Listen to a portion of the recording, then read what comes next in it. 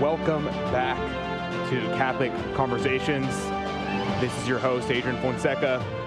And today, well, we're going to talk about an unknown saint. Well, she's not quite a saint yet. She's a blessed at the moment.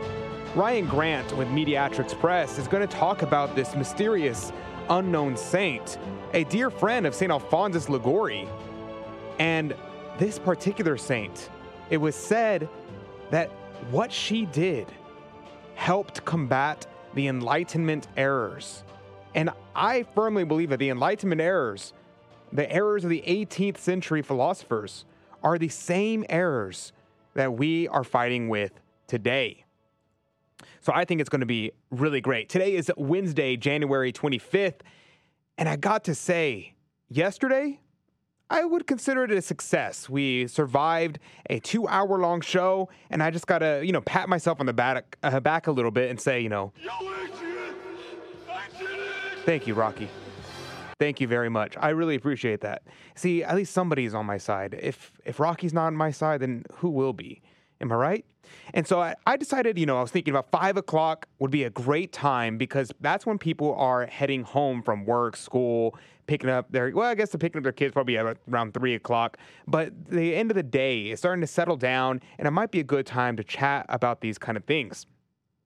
And so let me know what you are up to, and at the end of the show, we're going to dive into the questions, comments, concerns, soapboxes, negativities, positivities, or anything in between, and we talk about whatever it is that you want. But today, so number one, we're going to start off, you and I are going to do a deep dive into chapter 1 of the Gospel of Mark. And here's a question for you. When our Lord went into the desert, did he do battle with wild beasts and demons? That's the question I have for you. The second thing is, do you know who Jessie James Decker and her husband Eric Decker, do you know who they are?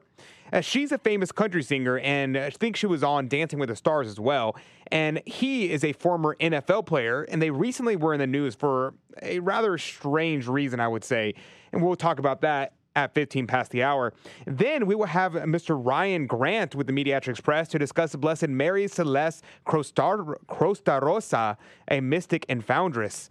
And so we're going to find out about how she's the antidote to our modern errors. And then after we're done at the next hour, the top of the next hour, and we're going to discuss the conversion of St. Paul and what he teaches you and I. Because he tells us very clearly in Scripture how we can do apostolate. So when St. Paul speaks, we should listen. So I'm going to share with you what St. Paul had to say about doing apostolate. And then finally, at the end of the show, I want to interact with you. The last 30 minutes of the show is dedicated to you. So make sure you start commenting and sharing this with others. That way we can start sparking a conversation. Whatever you want to talk about, let's have that conversation. And ultimately, another thing I want to be able to talk about with you is what do you want from this kind of conversation? Do you want more of these kind of things? Or are you like, I could do without it. And so let me know what you think about these live streams. Should I do more? Should it be daily? Should it be weekly? A couple times a week? Let me know your thoughts down below in the live chat. All right. Without further ado, let's jump into the Memorare, and then we'll go into the Gospel of Mark. In the name of the Father, and the Son, and the Holy Ghost, Amen. Remember, O most gracious Virgin Mary, that never was it known that anyone who fled to thy protection, implored thy help, or sought thine intercession was left unaided. Inspired by this confidence, I fly unto thee, O Virgin of Virgins, my mother. To thee do I come, before thee I stand, sinful and sorrowful. O Mother of the Word incarnate, despise not my petitions, but in thy mercy hear and answer me. Amen. In the name of the Father, and the Son, and the Holy Ghost. Amen. The Gospel according to St. Mark, chapter 1. The beginning of the Gospel of Jesus Christ, the Son of God. It is written in the prophecy of Isaiah, Behold, I am sending before thee that angel of mine who is to prepare the way for thy coming. There is a voice of one crying in the wilderness, Prepare the way of the Lord, straighten out his paths. And so it was that John appeared in the wilderness, baptizing, announcing a baptism whereby men repented to have their sins forgiven. And all the country of Judea and all those who dwelt in Jerusalem went out to see him. And he baptized them in the river Jordan, while they confessed their sins. John was clothed with a garment of camel's hair and had a leather girdle about his loins, and he ate locusts and wild honey. And thus he preached, "One is to come after me, who is mightier than I, so that I am not worthy to bend down and untie the strap of his shoes. I have baptized you with water. He will baptize you with the Holy Ghost." At this time, Jesus came from Nazareth, and he was baptized by John in the Jordan. And even as he came up out of the water, he saw the heavens opened, and the Spirit like a dove coming down and resting upon him. There was a voice too out of heaven, "Thou art my beloved Son, in thee I am well pleased." Thereupon the Spirit sent him out into the desert, and in the desert he spent 40 days and 40 nights tempted by the devil. There he lodged with a beast, and there the angels ministered to him. But when John had been put in prison, Jesus came into Galilee, preaching the gospel of God's kingdom. The appointed time has come, he said, and the kingdom of God is near at hand. Repent and believe the gospel. And as he passed along the Sea of Galilee, he saw Simon and Simon's brother Andrew casting a net into the sea, for they were fishermen. Jesus said to them, "Come and follow me. I will make you into fishers of men." And they dropped their nets immediately and followed him. Then he went a little further and saw James, the son of Zebedee, and his brother John. These two were in their boat, repairing their nets. All at once he called them, and they, leaving their father Zebedee in the boat with the hired men, turned aside after him. So they made their way to Capernaum. Here, as soon as the Sabbath came, he went into the synagogue and taught. And they were amazed by his teaching, for he sat there teaching them like one who had authority, not like the scribes. The gospel of the Lord. Praise to you, Lord Jesus Christ. The gospel according to St. Mark, and one thing that's interesting to note is that St. Mark's gospel was probably inspired by St. Peter. Cornelius a Lapide says as much. And a brief comment about how this commentary is working exactly. I am pulling from Cornelius a Lapide, who was a famous Jesuit theologian and scripture scholar. I believe he was of the 19th century, or 18th century rather. And I personally believe that he has probably died in the odor of sanctity and might be a saint, but he is not currently a saint. But he is well known for his great commentary to be one of the greatest commentaries of Holy Scripture, second to maybe St. Thomas Aquinas and to the St. John Chrysostom. And so beside them, he is well known and well regarded as one of the greatest scripture scholars. So I use him as a interpretive aid. The second thing to note is the translation I'm using is actually the Knox Bible, which is a more up-to-date modern version of the Douay-Rheims. It was actually a favorite of Fulton Sheen. And so that's why I like to use it, because it was a favorite of the great venerable Fulton Sheen. So anyway, back to the gospel according to St. Mark. The gospel preaching of Christ had such a beginning as Isaiah foretold. Now, what do I mean here? This was the first line, the very first verse of the Gospel of Mark says, "The beginning of the gospel of Jesus Christ, the Son of God." Now, some have said that this was like the title, like this was the title card, and that was what he meant to put it. But Cornelius a Lapide says that really what he was trying to say is that it was by the preaching of John the Baptist and his testimony concerning Christ. He was setting up the narrative that this is what is happening. Because the gospel, we have to read that as the good news. Because St. John the Baptist was coming in and he's preaching the good news that Jesus Christ, the Son of God, was coming. Now, what happens immediately after this? It is said here, "It is written in the prophecy of Isaiah, Behold, I am sending before thee that angel of mine who has prepared the way for thy coming. There is a voice of one crying in the wilderness, Prepare the way of the Lord, straighten out his paths." Now, this is very important because the first part of this passage, of this section of verse 2 through 4, is actually from the prophet Malachi. And what is Malachi predicting? Malachi is actually predicting the coming of John the Baptist, and to say John the Baptist was not sent by man. He was not sent by a worldly power. Instead, he was sent by God himself. The latter half of this is actually more important because here Cornelius a Lapide says, why do you think that Mark says the prophecy of Isaiah if here he's actually quoting both Isaiah and Malachi? Why say both? Why not say both? And Cornelius a Lapide says that he wants to emphasize that the message from Isaiah is actually more important. And what is that message from him? The message from Isaiah is to do penance. It is the latter half of this. Prepare the way of the Lord, straighten out his path. It is to do penance, to reform our lives. In verse 4, we talk here about the baptism of which St. John is here. He said he was announcing a baptism whereby men repented to have their sins forgiven. But we know that it is actually by our Lord's baptism that we have salvation. It was by John's baptism that we have penance, that we have repentance, that we turn away from our sins, that we can direct ourselves towards the coming of Christ. So that way we can have salvation by the baptism that Christ brings. This is a very important note for us to keep in mind, because we have to be able to receive the grace that Christ is going to give us.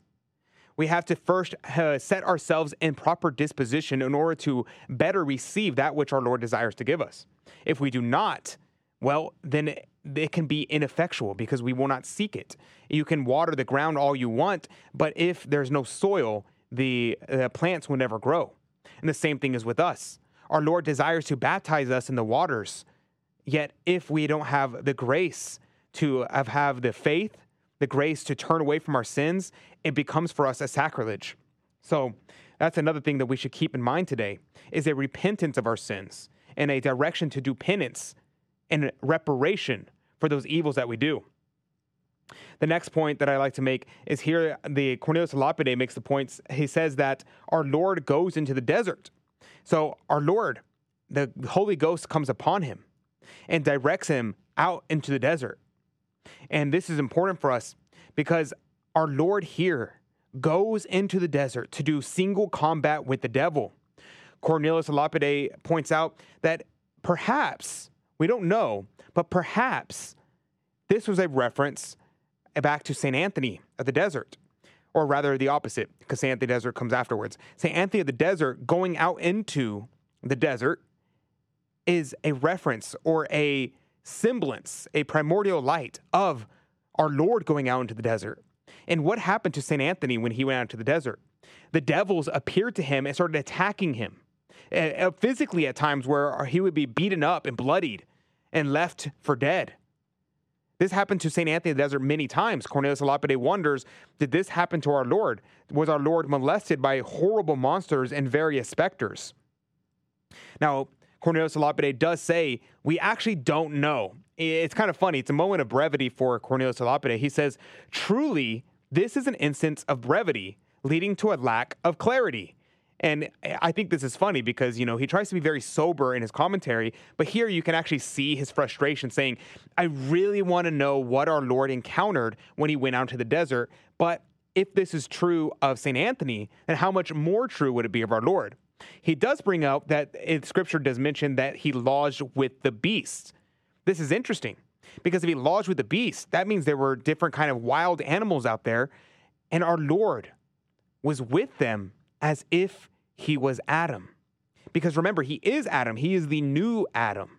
He came to fulfill and to fix what Adam broke. And this is very important to keep in mind.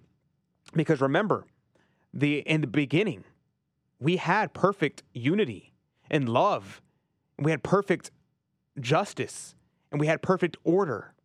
And the animals around us did not hate us, did not attack us, they obeyed man. They obeyed man in such a way that your dog would obey you if it was well trained. And that was the case with all animals. And so when our Lord came to the desert, he lodged with the beast. And the last thing I want to point out is that of the angels ministering to him. For the angels, Cornelius a Lapide said, that the angels ministered to him last. It was the last thing that happened. Because first, he had to overcome the temptations of the devil. And our Lord wanted to show us that the fellowship of the angels will be ours should we overcome temptation. So let this be an imploring of you, an encouragement to you to say, fight against temptation so the angels will be your friends. All right, we're going to go to break. We'll be right back in just 1 minute. And when we get back, we're going to talk about these famous people and why they were in trouble. It is here where you'll find the best marriage counselor, greatest healer, wisest teacher, and closest friend. It's a place where you'll escape the chaos of the world and find the lasting peace that only comes from God. Jesus is personally waiting to embrace you now with his divine mercy and healing love. Jesus is calling you home to his sacred heart today. I need your mercy. I need a Savior. Some atheistic scientists claim we don't need God to explain the universe because science is sufficient to get the job done. But is this true? The answer is no, and here's the reason. Science could never negate the need for God because it can't give an exhaustive explanation of the universe. First, it relies on the inductive method in order to validate its hypotheses. As such, scientists can never be certain they've discovered every piece of data necessary to give a complete explanation. They must always be open to discovering something new that could alter their current theory.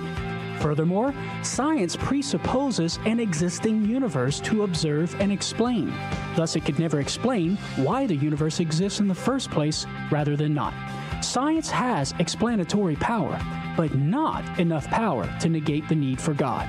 I'm Carlo Broussard with a ready reason for Catholic Answers, Catholic.com.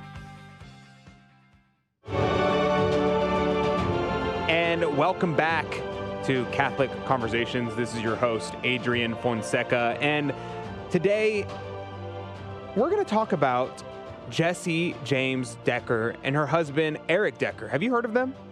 We're going to get into that in just 1 second. In the next segment at 30 past the hour, we're going to have Ryan Grant on to talk about Blessed Mary Celeste Crostarosa.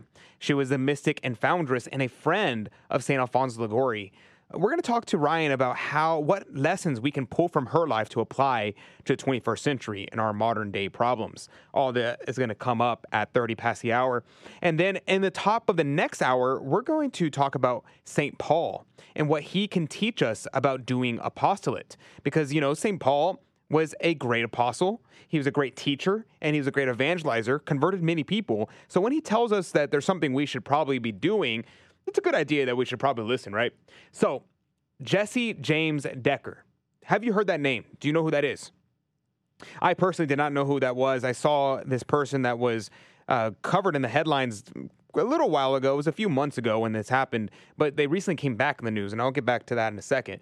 And Jessie James Decker, she's a country singer, and someone that I had not listened to before. And she was also, I believe, a member of the Dancing with the Stars. She appeared on Dancing with the Stars for one season.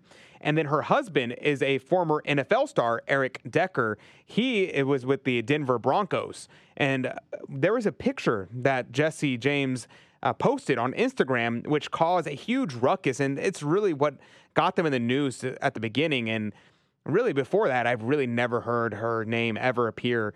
And so here is this picture that she posted. If you're watching online, you can see what I'm posting. She posted this picture of her kids. They all have abs. They all have six packs. And people were freaking out about it. They were saying, "Oh my goodness, that's terrible. It's horrible that the kids have abs." And it was kind of a weird thing. I saw it come up, and I was like, whatever, not a big deal. There's a couple things that I would like to comment on about this picture, but there's something more important, and this is kind of just trying to set the stage. The one thing that I want to bring up is the lack of modesty, especially for children. It's not appropriate to put your daughters in these kind of bikinis. The culture is already trying to sexualize our children. They're already trying to put our children into this situation where we're going to have pedophilia not too far down the road. And so that's a bad idea. And that's the sad thing is that's not what people were upset about. Nobody was upset about that. They were upset that they had abs. They thought they were like torturing the kids or something.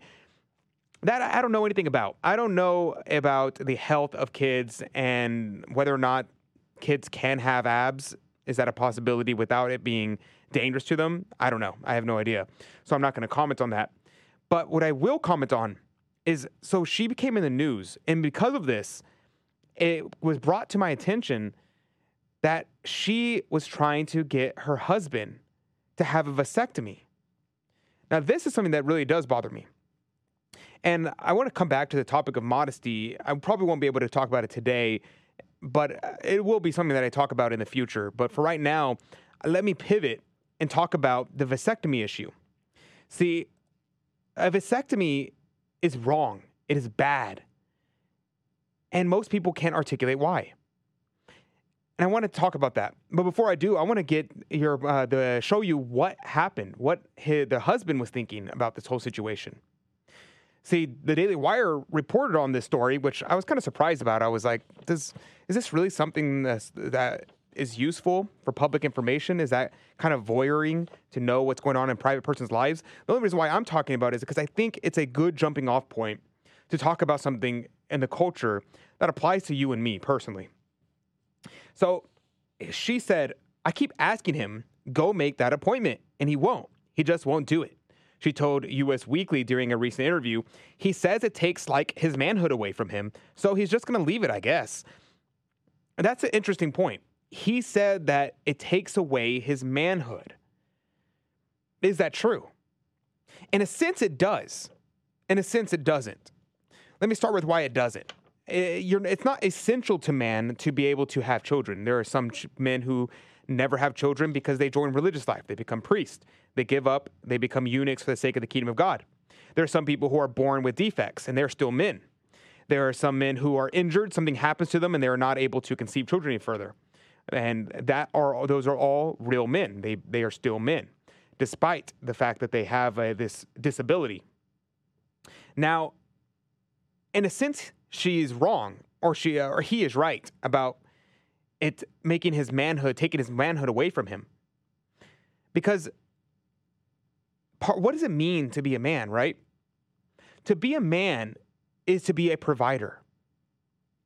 To be a man is to be a protector. It is to lead souls to heaven, to generate, to give. And it's reflected in the sexual act, in the marital act. In the marital act, the man gives and the woman receives. And this is a reflection of what man and woman really is, fundamentally.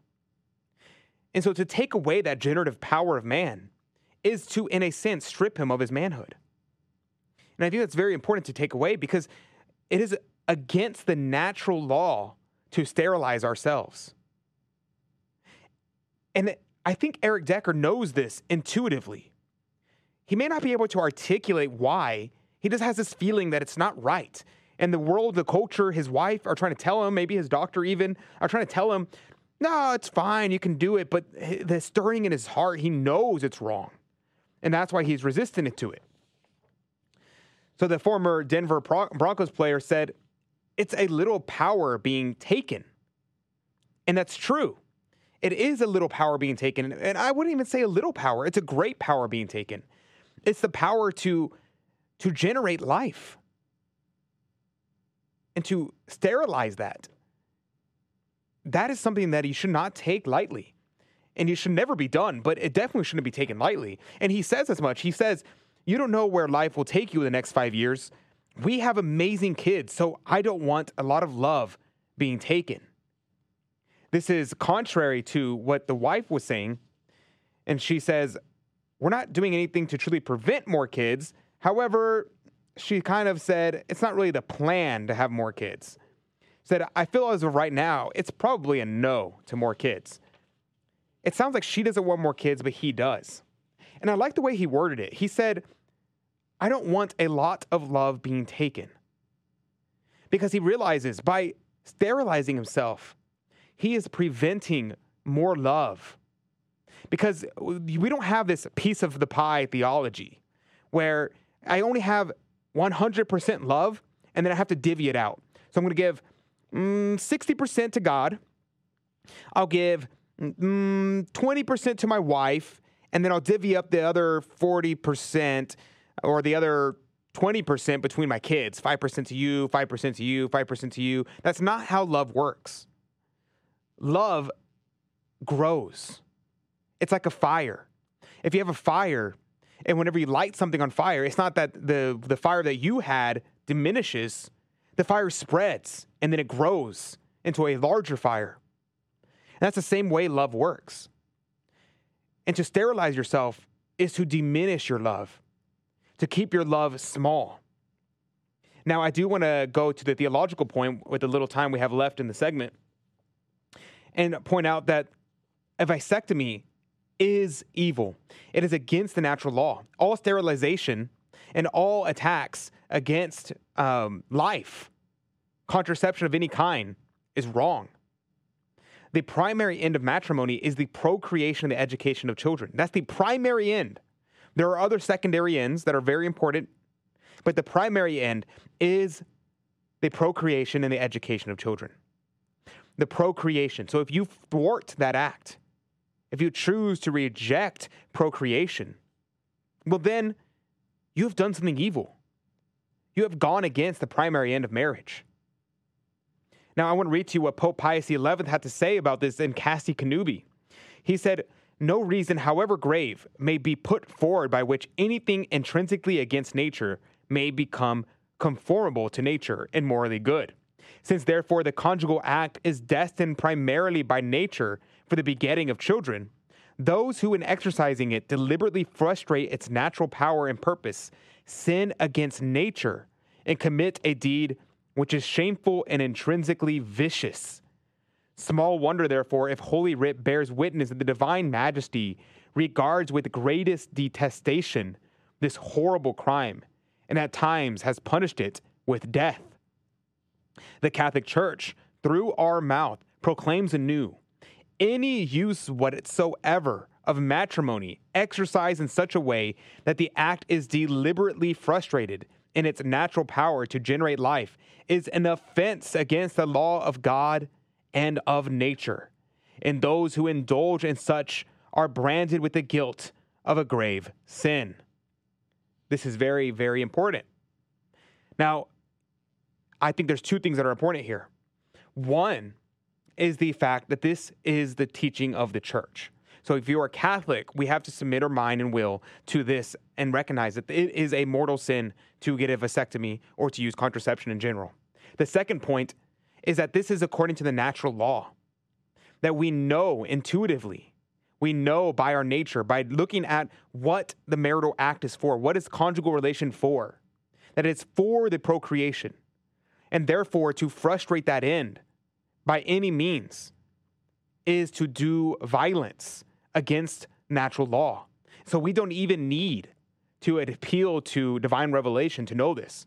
But divine revelation makes it clearer and shows that even death was punishable, was a punishment for this crime. Now it would be Onan. Whenever he committed onanism, which I won't go into because it's a family show, whenever he committed onanism, he was struck dead. That's very important to keep in mind.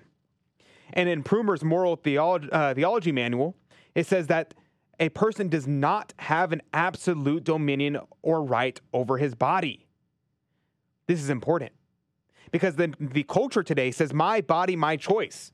Obviously, they're referring to abortion, but abortion has become a form of contraception. Now, this is very important to keep in mind. A person does not have absolute dominion over his right, over his body. The other thing is that sterilization is a form of self-mutilation. And self-mutilation immediately comes to mind. It's transgenderism. I truly believe that the effects of contraception naturally resulted in gay marriage. It naturally resulted in the transgender movement. It naturally resulted in no-fault divorce and destruction of the family. All these things came from the beginning with contraception. And vasectomy is a particularly egregious form of contraception. Now, the same thing if you're getting your tubes tied as a woman. I forget what a female version of vasectomy is called, but that is equally as bad. It is something that frustrates what it means to be a woman. You're intentionally destroying the natural end to which your body was made. That is something that we should not and cannot do. So think about that today. So thank you to Jesse James and Eric Decker for letting us talk about this, giving us an opportunity to talk about this. In the next segment, we're going to talk to Ryan Grant about the Enlightenment errors and how we can fight them. All this in about 1 minute. I'll see you then.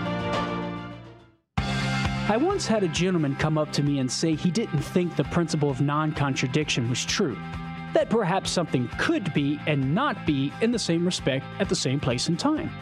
Now, skepticism doesn't get any more radical than this. The principle of non-contradiction is the principle upon which all human knowledge is based. So, how do we defend it? It's pretty simple. A skeptic can only speak against the principle if his words have the intended meaning and not the opposite. For example, if a skeptic says the principle is false, well, then he must intend the statement to mean what it expresses and not the opposite, namely, the principle is true. But this presupposes the principle and thus undermines his attempt to deny it. So a skeptic can't deny the principle of non-contradiction without ending in self-defeat. I'm Carlo Broussard with a ready reason for Catholic Answers, Catholic.com. Hey, Donnie, who were the first two people God created?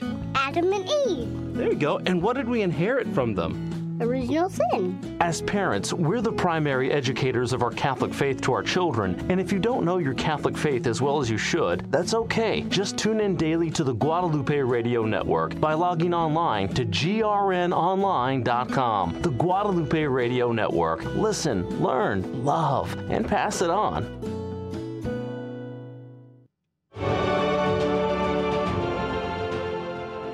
And welcome back to Catholic Conversations. This is your host, Adrian Fonseca. And today, we're going to be talking to Ryan Grant. I'm waiting for him to jump on. And we're going to talk about Blessed Mary Celeste Crostarosa, mystic and foundress.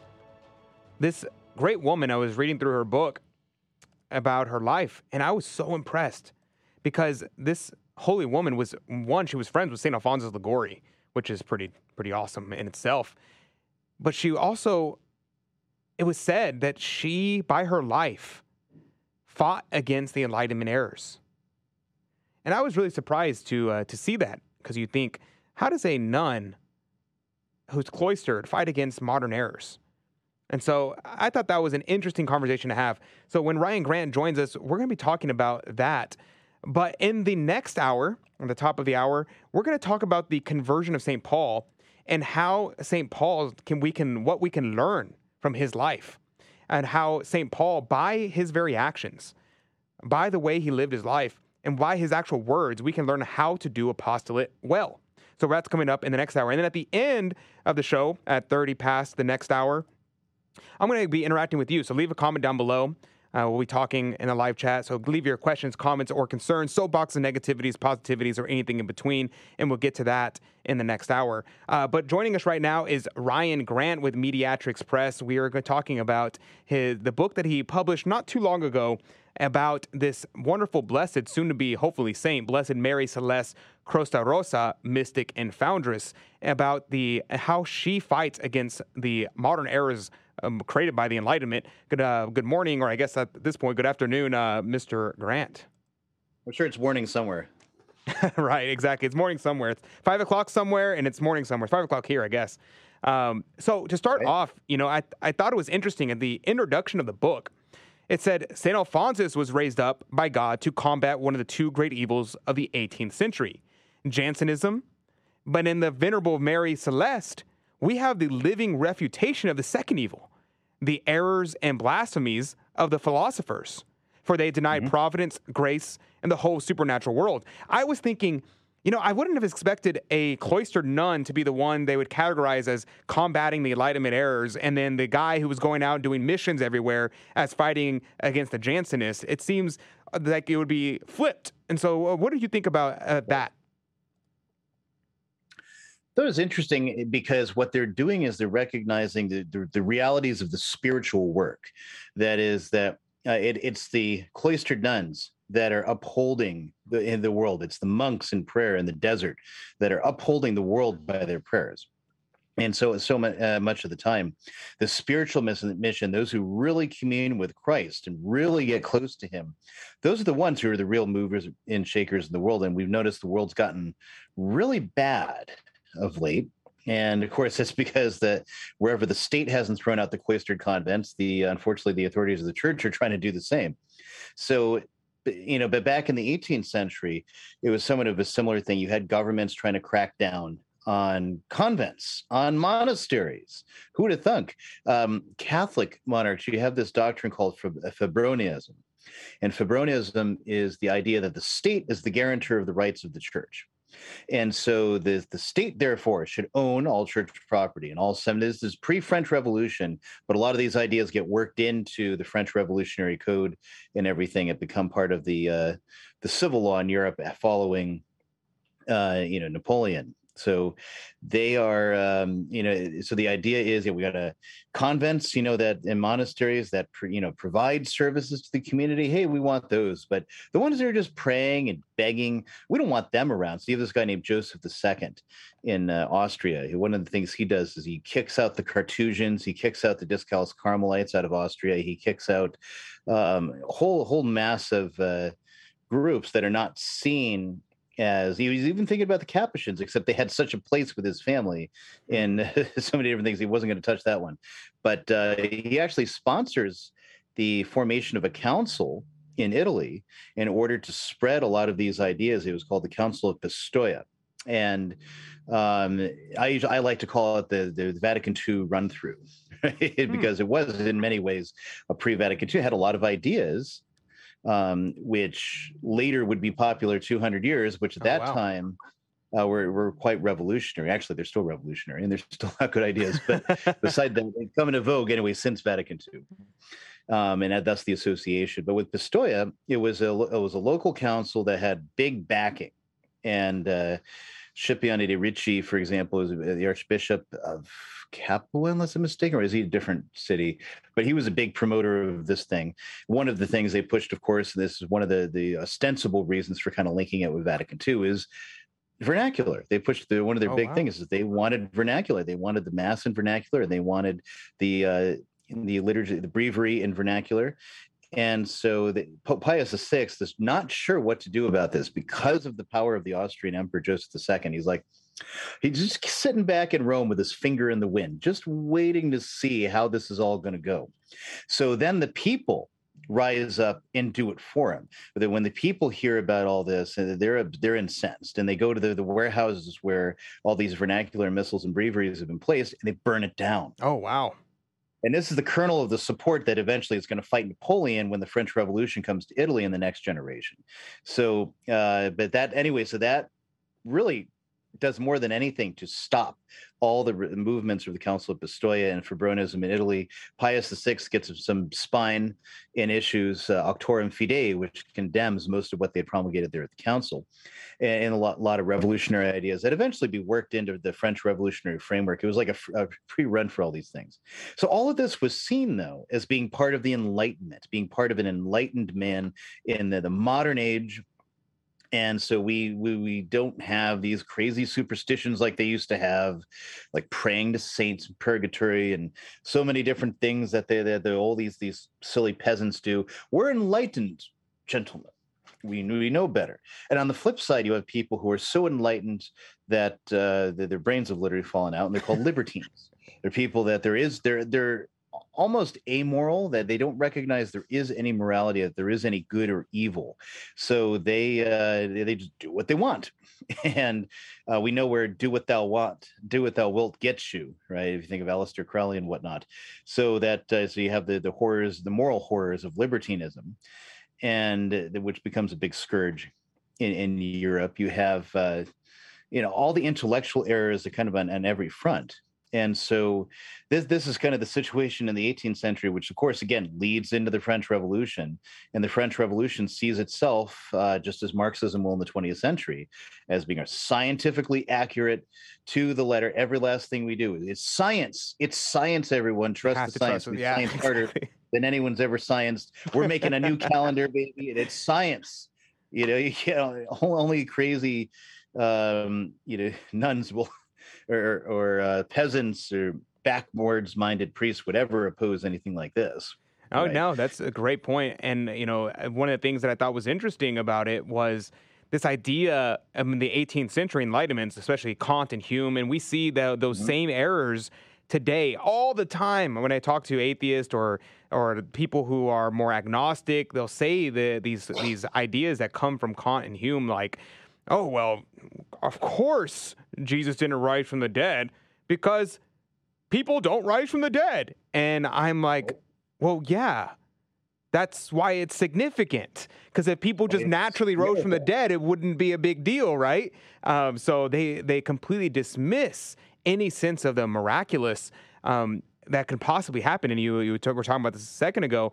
And the Enlightenment errors, it was 18th century. That was a long time ago, at least in terms of our own minds. And yet we're still seeing it right now. Years. You know, the period that we're hearkening back to is about 370 to 350 years ago. And, you know, some of it sounds exactly the same. You know, the more things change, the more they're the same. Hume, for example, philosophically is basically, you know, you can't trust, you know, what's mediated to you by your senses. You can't, you know, it's almost to the point of being like a full out skeptic. He's not quite, he never gets that far. But, you know, and this heavily influences Kant. And Kant before that had more or less been some kind of, you know, late German Aristotelian in his thinking. And then, but Hume kind of hits in Locke, but especially Hume, it hits him like a bomb. And he stops and he thinks about this. And that, you know, of course, as one professor I had said, and Kant did the dumbest thing he could have. He trusted Hume. But then, you know, so he picks up on this and then he works this whole philosophy. Yeah, if the senses do not correctly mediate to us what we see in the world, then, which is actually true on a spiritual side, but not in a physical sense, it's not true. But in a spiritual sense, it is. And they've got it all warped backwards, you know, so you're looking around, but you're not seeing things actually the way they are. It's your brain projecting on to the thing that actually exists. And then Fichte rings from Kant while he's on his. Fichte was one of Kant's best students, and he gets from Kant an admission on his deathbed that the noumena, the thing that actually is, it's not really there. Because, hey, you say you can't know this thing, you can't see this thing, you can't actually touch this thing. Let's stop with the BS and just say it's not there. And Kant, you know, says, you know, you're right. You're actually right about that. So Fichte moves on and he starts developing things like Averroes' transcendental ego for the Middle Ages, which actually is a big influence on Jung in the last century. But yeah, we're about to go to a break in just a second, and when we get back, I want to try to see how exactly does this saint respond to these errors. How does a Catholic spirituality, especially since it is a spirituality of the Carmelites, such an intense spirituality, how do they combat this idea of the Enlightenment, and what can we apply to our current life today? All that and more in just 1 second. Hello, this is Steve Gleason with your 1-minute tool for Catholic evangelism. Here's the question for your non-Catholic friend. Is the Bible sufficient to answer all questions about Christian living and church life? Well, the answer is definitively no. There isn't agreement on scores of doctrinal issues, such as the effects of baptism, who can receive communion, once saved, always saved, abortion, or how about eligibility for marriage after divorce. So here's your 3 best friendship tools for Catholic evangelism. Number 1, fruit analysis. Luther, Calvin, and Zwingli, who are the fathers of non-Catholic Christianity, did not rid the unbiblical practices they despised, but instead turned out to be the progenitors of some 50 denominations and scores of divergent beliefs. Secondly, natural reason. Well, if the Bible alone is supposed to clarify all beliefs, the very fact that such division prevails is actually proof that an arbiter of doctrine is desperately needed. And thirdly, the golden twins. Sacred scripture and sacred tradition will always prevail as the foundation of all Christian truth, doctrines, and beliefs. Remember, identical twins come from one egg.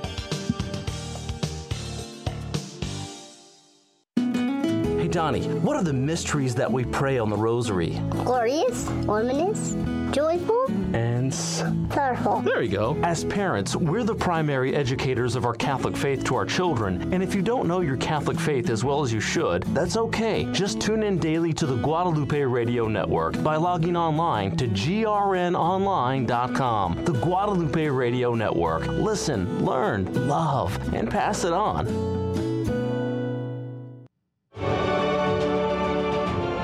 And we're back. And today we're talking to Ryan Grant with Mediatrix Press. The book is Blessed Mary Celeste Crosta Rosa, Mystic and Foundress. And we were talking about in the last segment about the Enlightenment errors, this skepticism, this scientism, this idea of trust the science, capital S, trademark over the E, that was prevalent in the 18th century. Sounds kind of like today, don't you think? And I'm pretty sure Hume's middle name was actually Fauci, if I remember correctly. But anyway, the Blessed Mary Celeste, she was a Carmelite nun And then later, she was a foundress of the Redemptoristines, the female Redemptors, and with Alfonso Liguori, a friend of his. So my question for Ryan Grant, thank you for joining us, Ryan, is how does her life, how on earth can a life of this little nun devoted to God and devoted to the spirituality of the Carmelites, how does that combat the errors of the Enlightenment? In the same way that the entirety of the Christian faith does, by basically the miraculous visions she receives, the emphasis on our Lord as Redeemer is actually another one of the major focuses of her visions, and the rule which God gave her, which ultimately becomes St. Alphonsus' rule in founding the Redemptorists. And it's like we hearken back to with the resurrection, where those without faith will deny it, or they'll come up with dumb excuses for it. It's like, well, maybe Jesus rose in their hearts, type of thing. And which, unfortunately, I've heard from the pulpit from priests who are still currently, in good standing with their bishop somehow. But really, in truth, if we don't believe in the resurrection, we've got nothing. We absolutely have nothing. So that not only do miracles happen, but the mystical relationship between, God and the saint. And so that, throughout the course of her life, as she's founding the rule, and as she's, moving forward in her spiritual life, is meriting, more graces and more, more increase in her supernatural merit, supernatural virtues, and also merit in the grace that's helping St. Alphonsus and the first Redemptorists as they preach against these very same evils in Italy. Wow, that's a great point. And St. Alphonsus being that great missionary, the fact that I had no idea that he received the rule from this little nun. I thought that he had come up with his own. Yeah, until I saw this book, I didn't either, and I was just going through it, and I just found that it kind of fell out of my chair. It's like I had no idea they were so connected. Actually, I didn't even know there were Redemptorist nuns either. Yeah, me neither. I remember something about it vaguely from reading A Life of Alphonsus many years ago. But I actually didn't know until I got into this thing. I said, wow, that's amazing. How close. But, it's funny, like some lives won't bring out certain things depending on what the scope of the author had in mind. So with, the authors might not have done the work to really know what a place she had in the whole thing, in some of Alphonsus's work. But it's a similar thing in the biography of Cardinal Baronius. The authoress who wrote it, she... a lot of the research hadn't really been done outside of Italy in the St. Robert Bellarmine. She had no idea that Bellarmine and Baronius were absolutely very close friends, as close as anyone in the oratory. And so there's many testimonies, primary, contemporary documents relating it, but you won't find it in the biography of Baronius because the authoress actually wasn't aware of it. So that I think that's the type of thing that happened, unfortunately.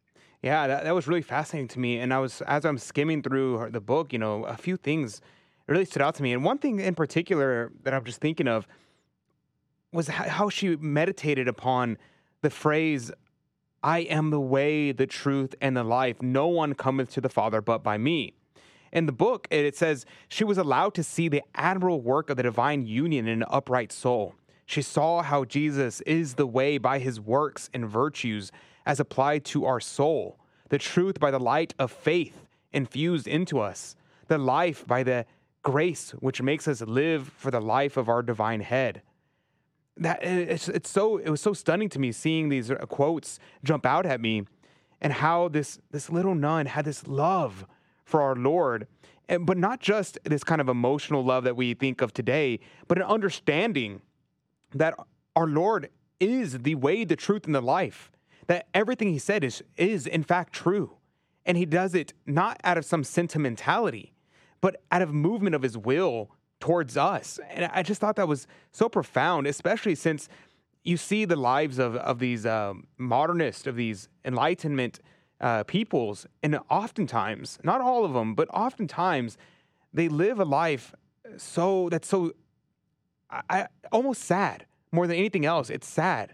And I think that really, you can get stuck in your ivory tower, you can get stuck in all these things, but at the end of your life, what do you have? I think that's interesting. What are your thoughts, Ryan Grant? Well, it's ultimately what is every single person, called to. I made some mocking jokes about Vatican II before, but one of the things that Vatican II talks about is that every single person is called to holiness. I believe it's in Gaudium et Spes. I might be mistaken which document. Pretty sure that's the one though, where it says that all of the Christ faithful are called to the summit of contemplative life. And whether we'll all get there is another question, but by our baptism, that's actually what we should tend to, really. That's really what we should be moving toward. But most of us, we never quite get there. And you can think of various parables of Christ about, you're like the seed being sown and falling in ground that's not quite suited to it or whatever else, some of which deals with predestination, some deals with the circumstances and evils of the world. But ultimately, that everyone is called to it. Even in you won't have the same level of it if you're like managing a house and managing a family, but if you're in the world, although you have Blessed Anna Marie Taigi, who is she's a wife, she's got a truck driver of a husband who ultimately is a good man because of her, but she's a mystic. She has this mystical life with Christ as a laywoman, and she has cardinals that really important people that want to converse with her because of her holiness, and she literally kicks him out of the house because she's got to make dinner for her husband. I got to have it here. And but this woman was a mystic, and so it can be done in the world just as much as in a convent like Blessed Mary Celeste, and that's not going to be without its troubles, as her life shows. Yeah, and I put up on the screen, if you're watching, Blessed Elizabeth Knorri Mora, another book published by Mediatrix Press, and I love this book. I read this not too long ago, and yes, and she is another great example of someone who lived this call to holiness in the world as a married woman, as a mother, and as a spouse. And it's very interesting to me. The other thing that I thought was interesting was this question of scrupulosity. There was a small section, but whenever it came back to talking about her development in the spiritual life, of how she became more holy and she started advancing, it was said that she, hitherto, Julia had been the life and the gaiety of the house, gaiety meaning happiness. And her brothers did not at all approve of the change that had come over their little lively sister. They thought it was a case of scruples and tried to laugh her out of it. But Julia, having once been privileged to converse with our Lord, found it almost impossible to spend her time in useless amusements and suffered much in consequence from all their teasing. The thing that stood out to me was this idea of scruples. I was talking with my friend, and the other day I was at a wedding, and I was just chatting, and I was talking about, clothing and why I dress like this every day, and it's not, and why I think that other people should try to have a greater decorum and a greater sublimity in the way they dress and the way they carry themselves. And they were like, "Don't you think that it's a little too scrupulous to worry about that kind of thing?" And my thought immediately was, I don't think most people are scrupulous. Yes, scrupulosity is a real thing that people suffer from. But I think 99% of the time, people who think they're scrupulous are just waking up to the fact that the moral life exists. And that's really what they're dealing with. Right. What are your thoughts about that? I would say that everyone knows that line from Father Ripperger that the devil's not under every rock, but he's under every other rock. Scruples are under every thousandth rock in our current day and age, right? I do know one person who suffers from legitimate scruples in the spiritual life, what the old theological masters would call that, right? Scruples. And outside of that, I don't think I've ever seen a real case of it myself, because we're so morally lax in every way.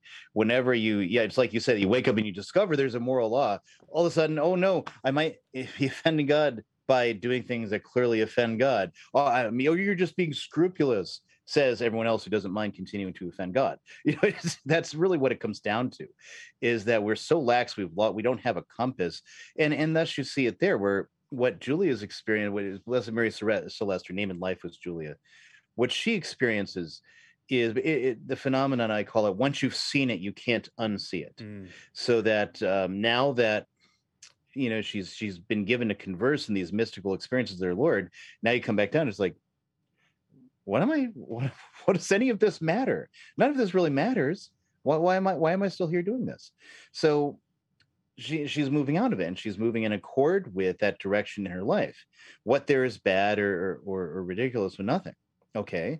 Is she like over the top, maybe whipping herself or something? And some saints have done flagellation. And I think with the spiritual director, there's nothing wrong with self-flagellation, provided you've got a spiritual director you're checking in with, so it doesn't become vanity or something. But it is a practice in the tradition, and I'm just going to emphasize it more because I know that's going to drive certain people today nuts. But scrupulosity is one of those things where I'm just, when someone says, "Oh yeah, that's just it sounds over scrupulous to me," it's like probably not scrupulous enough, really, when you get down to it, because that's what worldly people will then use the excuse of actual scruples, because real scruples are like this. I know I just went to confession yesterday and I received Holy Communion today, but there was this one time where I could have picked something up for someone and I didn't do it. And I wonder if I might've actually sinned, and maybe I shouldn't go to communion because I picking that up for someone does something I should have done. Right. So someone who, on the road in the spiritual life, and they pause and they get confused because the devil's basically trying to sidetrack them from doing good, especially somebody who's living a life where they're working on the mystical life. They're on, the stages of mystical growth, as the mystical theologians tell us. And then the devil's trying to sidetrack them, because somebody like that who receives communion, they're going to merit an awful lot of grace. They're going to do a lot of good things by continuing to do the work they do. And so the devil then tries to distract them. Maybe you sinned. Did I give fraternal correction when I should have to this person who was doing something that wouldn't even come to, to light matter, right? That would be another case of scruples. Maybe I should stop getting drunk and break up with my girlfriend and get out of the house. Oh, you said scrupulous. That's the equivalent of where we're at today. No, yeah, that's 100% correct. That's the thing I've noticed. But yeah, thank you very much, Ryan Graham. Make sure you go to Mediatrix Press, check out all the books that Ryan has there. I probably own half of them. I own all the ones on Dominican saints, so I highly recommend Mediatrix Press. Go there. And in the next hour, we're going to be talking to St. Paul. Not talking to St. Paul, but we're going to be discussing St. Paul, and all that is coming up next and Catholic Conversations. I'll see you then. Why do Protestants not believe John 6 when it says that Jesus' flesh is real food and that his blood is real drink? I don't know. In Matthew 26, Mark 14, and Luke 22, Jesus says of the bread, "This is my body." He says of the wine, "This is my blood." Not "this is symbolic of" or "this represents." He says "this is." In John 6, he repeats himself like he does nowhere else in Scripture to emphasize the fact that he expects us to eat his flesh and drink his blood, and that his flesh is real food and that his blood is real drink. Anyone who says he is speaking symbolically and not literally simply is refusing to look at all the facts. Fact number 1, the Jews took him literally. We see that in verse 52. Fact number 2, his disciples took him literally. We see that in verse 60. Fact number 3, the apostles took him literally, verses 67 to 69. If everyone who heard him speak at the time took him literally, then my question is, why does anyone today, 2,000 years after the fact, take him symbolically? Also, in verse 51 of John 6, Jesus says that the bread which he will give for the life of the world is his flesh. When did he give his flesh for the life of the world? On the cross. Was that symbolic? If you think Jesus is speaking symbolically here when he says that we must eat his flesh and drink his blood, then you must also conclude that Jesus' death on the cross was only symbolic. It wasn't really Jesus hanging up there. It was symbolic flesh and symbolic blood. Jesus is clearly talking about the flesh that he gave for the life of the world. He did that on the cross. Those who believe he is talking symbolically here in John 6 have a real problem when it comes to John 6, verse 51. Did Jesus give us his real flesh and blood for the life of the world, or was it only his symbolic flesh and blood? A beacon of truth in a troubled world. This is the Guadalupe Radio Network, radio for your soul.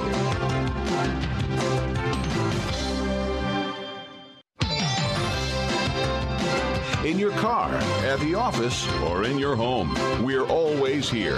This is the Guadalupe Radio Network, radio for your soul.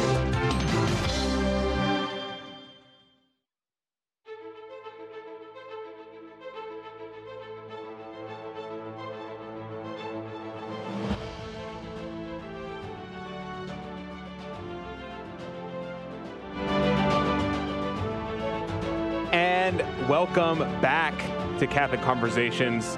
This is your host, Adrian Fonseca, and today we had a great conversation with Ryan Grant. We talked about scrupulosity. We talked about the Enlightenment errors, how Carmelite spirituality combats that. What were the errors of Enlightenment? And it kind of sounds like we're talking about today, to be honest. I'm not going to lie to you. And all that was with Ryan Grant. Earlier in the hour, we actually talked about vasectomies and contraception and how Jesse James Decker and Eric Decker, if you know who they are, I actually didn't really know because I don't really keep up with celebrities all that much, but I thought it was a great opportunity to talk about contraception. And so we talked about that at 15 past the hour in the last hour. And at the beginning and the top of the show, we talked about the first chapter of St. Mark. And I think I want to just go through the entire gospel from beginning to end of Mark, and then maybe transition to Luke, and then Matthew, and then John, and not in any particular order. I figured Mark because it's the shortest one. And then in 30 past the hour, I'm going to jump into your comments. So whatever it is that you want to talk about, if any questions, comments, or concerns, soapboxes, negativities, positivities, or anything in between, be sure to leave your comments, and we'll get to those at 30 past the hour. If not, well, then I'm going to talk about something that I'm interested in. I'm going to talk about the Immaculata, Our Lady. And I'm going to read to y'all some sections from there if nobody is interested in commenting. And so all that is coming up on the show. What we're going to do next is we're going to go over St. Paul's letter to Timothy. And because, today is the feast of the conversion of St. Paul. And I think it's fitting to meditate upon his life and to learn from St. Paul. What can we learn from St. Paul's life, especially in regards to apostolate? I want to apply it very directly and concretely to our lives. So let me begin with this. An excerpt from the second epistle to St. Timothy. Continue thou in the things which thou hast learned, and which have been committed to thee, knowing of whom thou hast learned. I charge thee before God and Jesus Christ, who shall judge the living and the dead by his coming and his kingdom. Preach the word.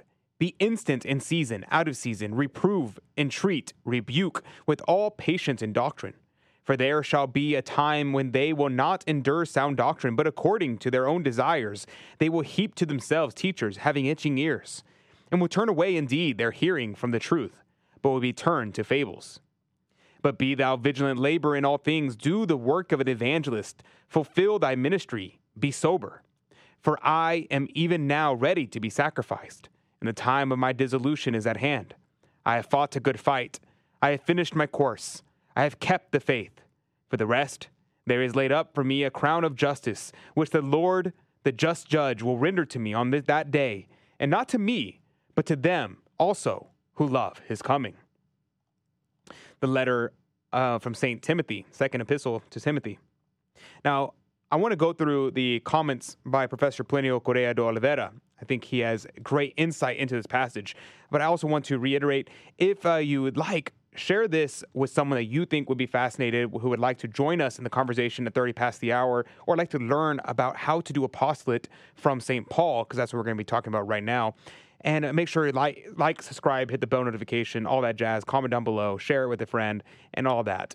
Anyway, well, I personally think Professor Plinio is a saint, but, I can't canonize people. So Professor Plinio, he said that since the description of the conversion of St. Paul on his way to Damascus has been commented on several times among us, it seems appropriate to analyze the recommendations he left to St. Timothy, transcribed in these excerpts of the selection. It's not about his conversion, properly speaking, but rather the last testament he left when he felt death was drawing near. In a certain way, it is the best fruit of his conversion.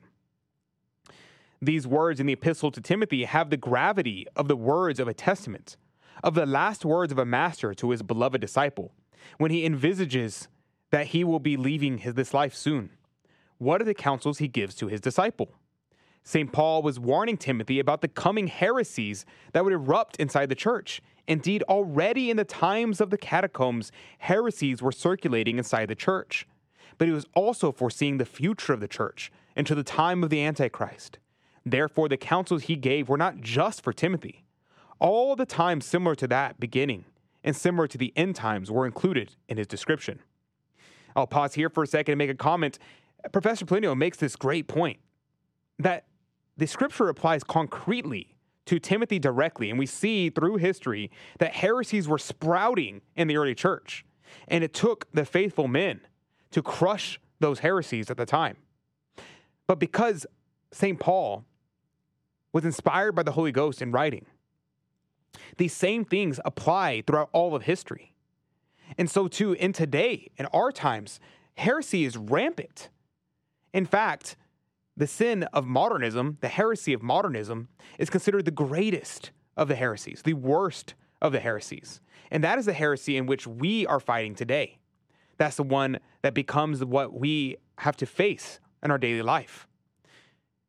And so what does Professor Bueno say? He says he alluded to a time to come when many people will no longer maintain the true doctrine. That sounds kind of familiar to us, right? Where many people will not maintain the true doctrine. How many Catholics believe the faith whole and entire? Everyone likes to talk about the fact that the decline in belief in the Holy Eucharist. But how many people believe in the Holy Trinity, articulated correctly? How many people know that our Lord is one divine person with two natures, human and divine? How many people know that? I saw a Twitter poll the other day asking, is our Lord a divine person, a human person, or a human and divine person? And the vast majority of people voted human and divine person. The Eucharist is one doctrine. It's a very important doctrine. It's very important, but it's not the only one. And people do not know the faith. And because of this, there are so few people who maintain true doctrine. Professor Bueno says, but will surround themselves with masters who will say the comfortable things they want to hear. This happens to be our time more than any other before. How many priests do you know who will not talk about the difficult things? How many Catholics do you know who refuse to talk about the hard issues? Who want to try to just make everybody happy, to talk about the nice, happy thoughts? Let's have the warm and fuzzies. Let's talk about the miracle of sharing. But nobody wants to talk about the hard truths. They only want to say what will make people comfortable. Professor Bueno says, today, innumerable people do not want to hear true, orthodox, Catholic doctrine, but rather listen to masters who give them what they want.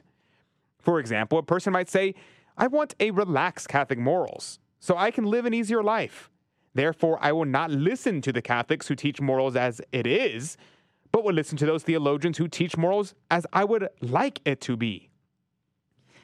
If your priest never convicts you, if the people that you listen to online, the Catholic commentators, the Catholic celebrities, I don't like the term Catholic celebrities, but it is just the case, the Catholic celebrities, the Catholic commentators, the Catholic priests, the Catholic religious, if those people that you hear, that you talk to, if they never say anything that stirs your soul and makes you uncomfortable and makes you think, wow, I need to change that about myself. I am in error. I need to turn away from my sin and turn towards God. I have to reject myself. If that's something that never occurs, if that's something that never crosses your mind, perhaps you should think, am I the person saying I want a relaxed Catholic morals? And so I will not listen to the Catholics who teach morals as it is, but I would listen to those theologians who teach morals as I would like them to be? Is that you and I? I know oftentimes I like to have my ears tickled. I like to hear people say nice things about me, to say I'm doing the right thing, I'm doing things the easy way, and the easy way is the right way. I like to hear that, but it's not right. And continues, St. Paul said, they will turn away indeed their hearing from the truth, but will be turned to fables. This is like in today's church. We have all kinds of errors and false doctrines, or fables, that circulate to gratify men's depraved instincts and vices. There are countless persons who believe these errors just because they please them. You know, I think often of what our Lord said about the Holy Eucharist. This is a hard saying. Who can accept it? But we have a lot of hard sayings in the church. How about there's no salvation outside the church? This is a hard saying. Who can accept it? How about I am the way, the truth, and the life. Nobody comes to the Father except by me. This is a hard saying. Who can accept it? How about marriages between one man and one woman? This is a hard saying. Who can accept it? How about divorce? In the beginning, it was not so. This is a hard saying. Who can accept it? This is very important. That these fables, these false teachings, can be attractive to us because it can make us justify our sin. And we have to reject that. We have to be vigilant against that because we could easily fall into it because it pleases us. Continuing, what is the first counsel St. Paul gave to face this situation? He ordered, "Continue thou in the things which thou hast learned, and which have been committed to thee, knowing of whom thou hast learned." That is, you must persevere in the faith. In that faith you learn from tradition because you know who taught it. It was St. Paul, an upright man, who reliably transmitted to Timothy the true faith. Therefore, his first recommendation for remaining faithful was to follow what had been taught by trustworthy sources. It is an attitude of docility toward the teaching of the Holy Catholic Church. Because remember that we are to hold fast to what was given to us that was written down or by word. And the timeless truths of the church are things that we have to think about and put primary. Whenever we hear new doctrine being proclaimed, things that sound novel to us, we should immediately have our hesitation. We should immediately be a little skeptical and say, why is that different from what we've always been taught? Why are you saying that now when we've always said the other thing? And that's something to keep in mind. We should always keep in mind that the traditions that have been passed to us are there for a reason. And maybe, just maybe, there could be something that is a legitimate change, something legitimately that we can grow in knowledge. But those things that we can grow in knowledge about, they will not, let me repeat, they will not be things that are completely in rejection of the past. Because our knowledge of the past is something that is good, true, and beautiful. So even like if you think geocentrism is the most whack thing in the world, you have to admit that geocentrism did have predictive power. And that when we created the heliocentric model of the universe, saying that we revolve around the sun, we had to have the same explanatory power. The same thing happens with tradition in the church. When we have these doctrines that are true, and we want to develop those doctrines, they cannot have an altogether different meaning than they had in the past. They have to still be directed to the same point, to the same end. And so we should immediately be skeptical if someone is contradicting those things. Now, sometimes that may be the case, that we do have to contradict certain smaller things, some small details, especially when it comes to things like discipline. But when that happens, we have to give deference to tradition first, because those things were put into place for a reason. It's kind of like Chesterton's fence, saying that we should not tear down a fence until we know why it was put there. We have to understand the doctrines and the tradition of the church, understand it well and fully see the big picture. And once we can fully see the big picture, only then can we start saying, okay, how exactly was this wrong? Was it wrong in a small detail? Or is it just imperfect and we can more perfectly articulate? That's the deference that we should have to tradition, the things that happened in the past. And that's what I implore you to think about. When we come back, we'll finish this lessons from St. Paul.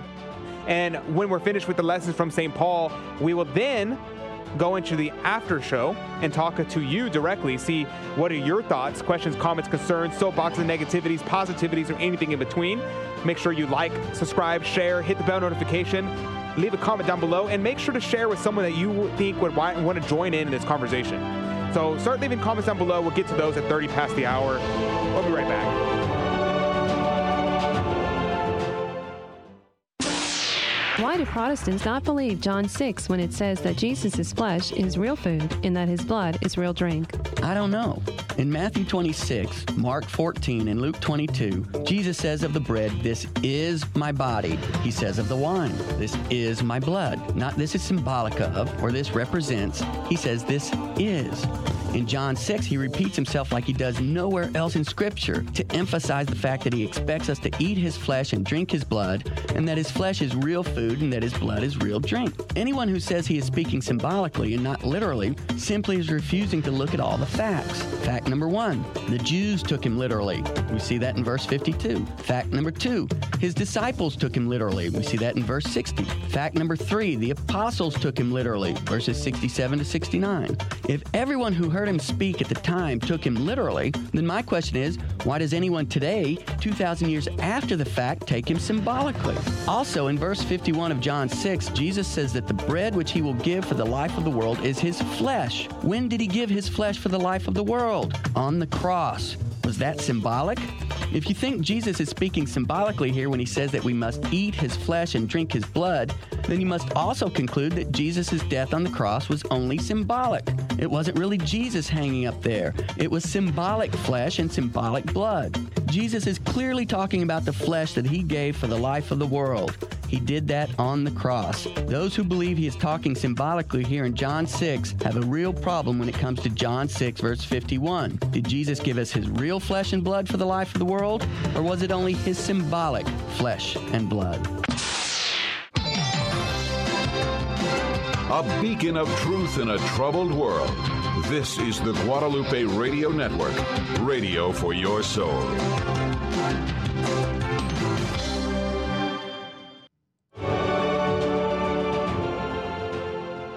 And we're back with Catholic Conversations. This is your host, Adrian Fonseca. And at 30 past the hour, we're going to get to your comments, your questions, comments, or concerns, soapboxes, negativities, positivities, or anything in between. All that at 30 past the hour. But right now, we're talking about lessons from St. Paul. What can he teach us about apostolate? So we're going to continue. Professor Plinio says we can apply this counsel to our times. The priests from older generations who were worthy heirs of the past faith transmitted to us a teaching that was true. We know the tradition of the church, and therefore we know what is the true faith. This well-transmitted tradition gives us condition to know the truth. The thing that the church taught yesterday cannot have become errors today. What was once true is true forever. Therefore, if some contradiction exists, the error is in the novelty, not in what is established. So Catholics who persevere in the faith are traditionalists who remain faithful to the same faith of the past. Then St. Paul gives his second counsel. He says, I charge thee before God and Jesus Christ, who shall judge the living and the dead, by his coming in his kingdom. Preach the word. Be instant in season, out of season. Reprove, entreat, rebuke with all patience and doctrine. After fidelity to faith and tradition, St. Paul, placing himself before Christ, ordered his disciples to preach the word of God. It is a recommendation for priests. We are laymen, and as such, we cannot preach the word of God. But we should transmit the word preached by authentic priests, those who are faithful to the past. Now, after addressing how Timothy himself should remain faithful, St. Paul looked toward others. He must spread the good word. How should he do it? He said, be instant in season, out of season, which means you must insistently preach the word, whether people like or dislike it. It is a way to say, be a man, be a fighter. You must enter the combat. You must spread the word every way you can as a soldier of Jesus Christ. Now, this is important. This is very important. That we, you and I, we have an obligation to preach the word of God. We have an obligation to tell people the truth of the gospel, whether they like it or not. And sometimes it can be hard. Sometimes it can be a little scary because you don't know how people are going to react. Are they going to freak out? Are they going to yell at you? Are they going to attack you? It's a possibility. We have to be prepared for that possibility, right? However, we have to be fighters. You have to be a man and stand up. Stand up straight. Look the person in the eye. And out of charity, tell them the truth, whether they like it or they dislike it. Because the truth is the truth, no matter what. It doesn't matter if someone likes it or not. And that's what St. Paul recommended. And that is what we must do. Because we must not be afraid of spreading the truth. Professor Plinio goes on. He says, we must never retreat. We must not be upset if people pay no attention, or even if they react badly. We must teach the same thing again and again with supernatural virality. This is our duty and our way to give glory to God. This is important as well, that people may ignore you. They may hate you. They may deride you. But almost the worst thing they could do is ignore you. But it is not your responsibility to be successful in this situation. It is your responsibility to heed the commands of St. Paul and of our Lord, to preach the gospel to the four corners of the earth. That is our responsibility. And God will use your skills. Obviously, we want to cultivate our skills to be the best tools, the best instruments that God can have. But at the end of the day, it is God's grace that's going to move the souls, because the wounds of Christ are flaming arrows that pierce the hardest hearts and the coldest souls. So we give glory to God by our faithfulness, by our endurance, our willingness to tell the truth despite what anyone else says or does. He continues, then he ordered, reprove, entreat, rebuke with all patience and doctrine. There is a certain school of apostolate that pretends that one should never reprove others, but should always be gentle and amiable. The prophet Nathan was not of this school, since he reproved David. St. John the Baptist did not belong to it either, for he reproved Herod. This is the way the true Catholic acts. This is another important point. How often do we refrain from telling the truth, or we try to word it in the nicest way possible in order that we don't offend? Now, I'm also guilty of this, and I don't necessarily believe that this is always a vice. However, I know personally sometimes I'll keep my mouth shut in circumstances that I probably should have said something. I probably should have stood up and fought for our Lord, or corrected someone, or said something that was according to the truth of the gospel. But out of fear, or out of a desire for human respect, I kept silent. Or I worded it in such a way that it could easily be dismissed, like something along the lines of, well, I think it would be better if you possibly did it this way. By talking like that, you are basically saying, this is optional. This is my suggestion. Take it or leave it. But this is not what we're talking about. The truth of the gospel, the truth of morality, the truth that we try to give, it is not a soft faith. It is not a soft truth. It is something that is firm.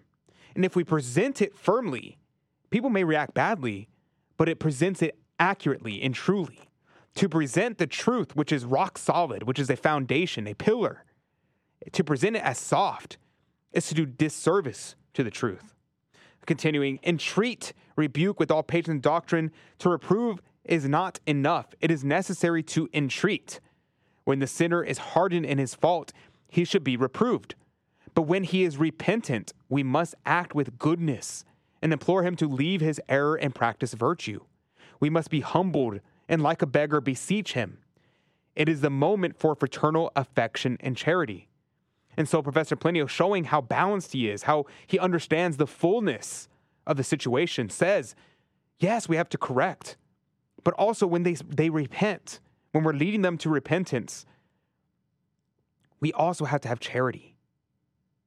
We have to love that person and welcome them home when they are starting to reject their former life. I think that's also another thing that we have to keep in mind. Continuing, we must also be patient in our counsels. When the offender is ashamed of his sin, we should never give him the impression that he is a bother to us, that we are tired of him. We should show him all the patience possible. But also, we should give him good doctrinal guidance.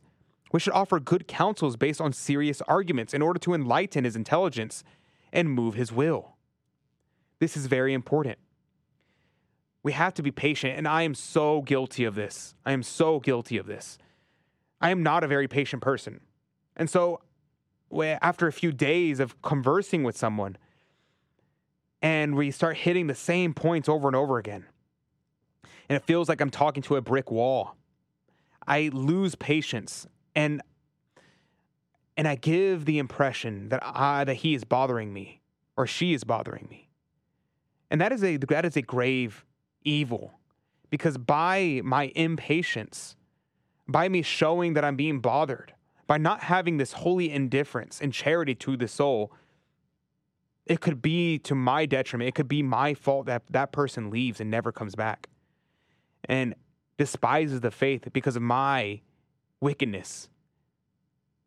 And that's something that we should keep in mind, that we have charity and patience with those who are not at the same level as us, that we're trying to get them to where we want them, namely the salvation of their soul, namely heaven.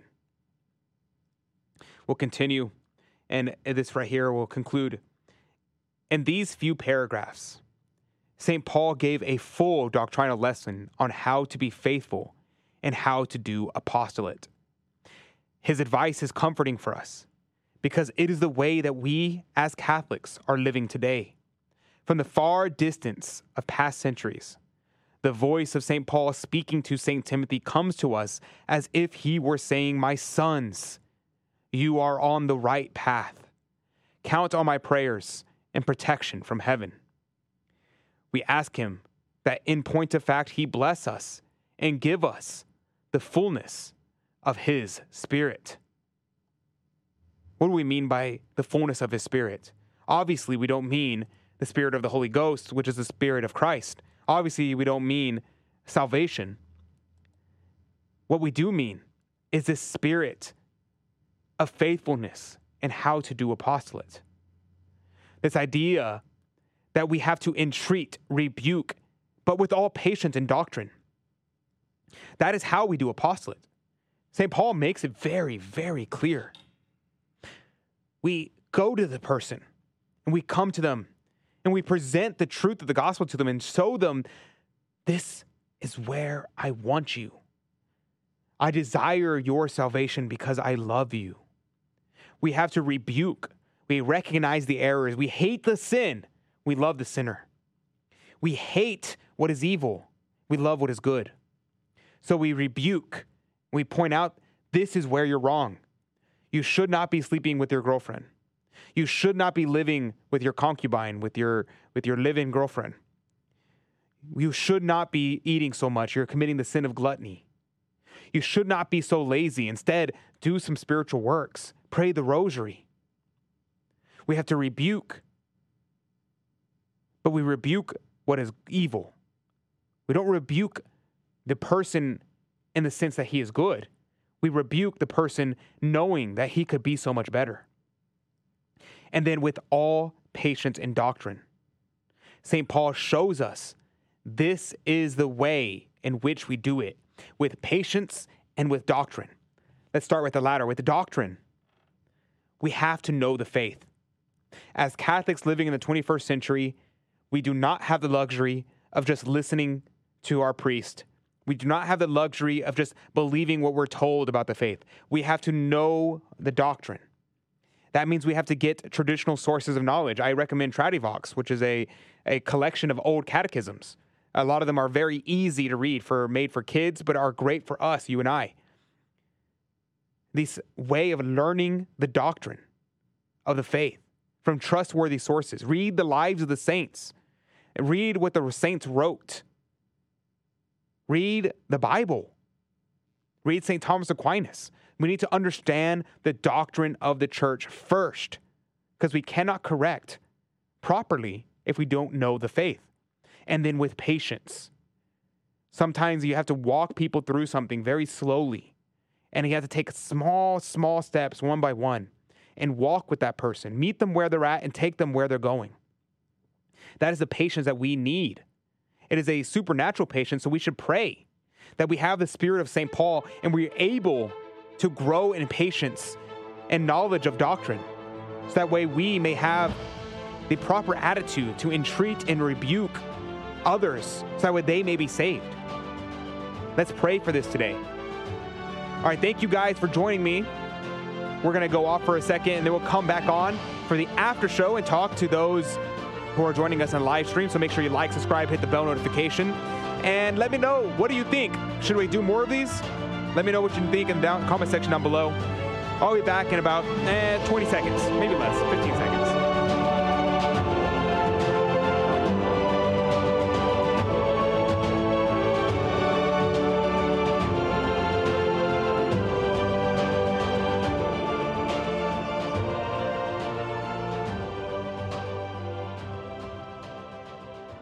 And we're back. Probably not even 20 seconds. Probably less than 20 seconds. Oi. Yeah, these live streams, doing a whole show by yourself is kind of exhausting. But here's where we let your hair down and we chat a little more casually. A loyal Catholic says on the live stream, on the chat, in the chat box, says, Ryan Grant is probably one of I'm assuming my favorite Catholic YouTube talking heads. Yeah, Ryan is great. I love his the books he puts out with Mediatrix Press. And also, he is just a great commentator, and I would like to have him on just to commentate about stuff in general. But also, I want to promote his bookstore and promote his books. I know his wife is very sick. He's trying to take care of his kids right now and also take care of his sick wife. And so I really want to promote his books for that reason. But also, they're just great books. I've never got a Mediatrix Press book that I didn't enjoy. So that is also something that's interesting. But yeah, he's great. Ryan Grant, class act. Brooks Durham said, great talk as usual. And I agree 100%. I think you're talking about the vasectomy thing. But yeah, thank you very much for agreeing about the talk. And that is everybody.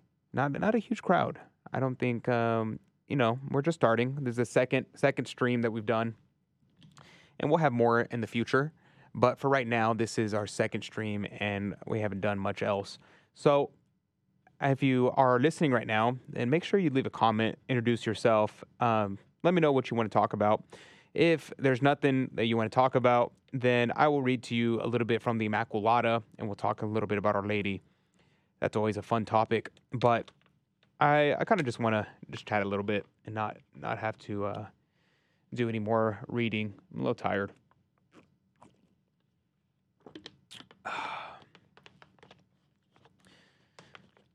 It is 6:30. The sun has already gone down. It's the end of the day. It's time for bed. Actually, you know what I have to do? I actually need to stop at Bass Pro Shop or some kind of like academy-like thing. What's the best place that's like academy? I need to get some fishing stuff. That's very, very important because I'm going out fishing tomorrow, but I don't own anything for fishing. And I need to get some like stuff for like seasickness.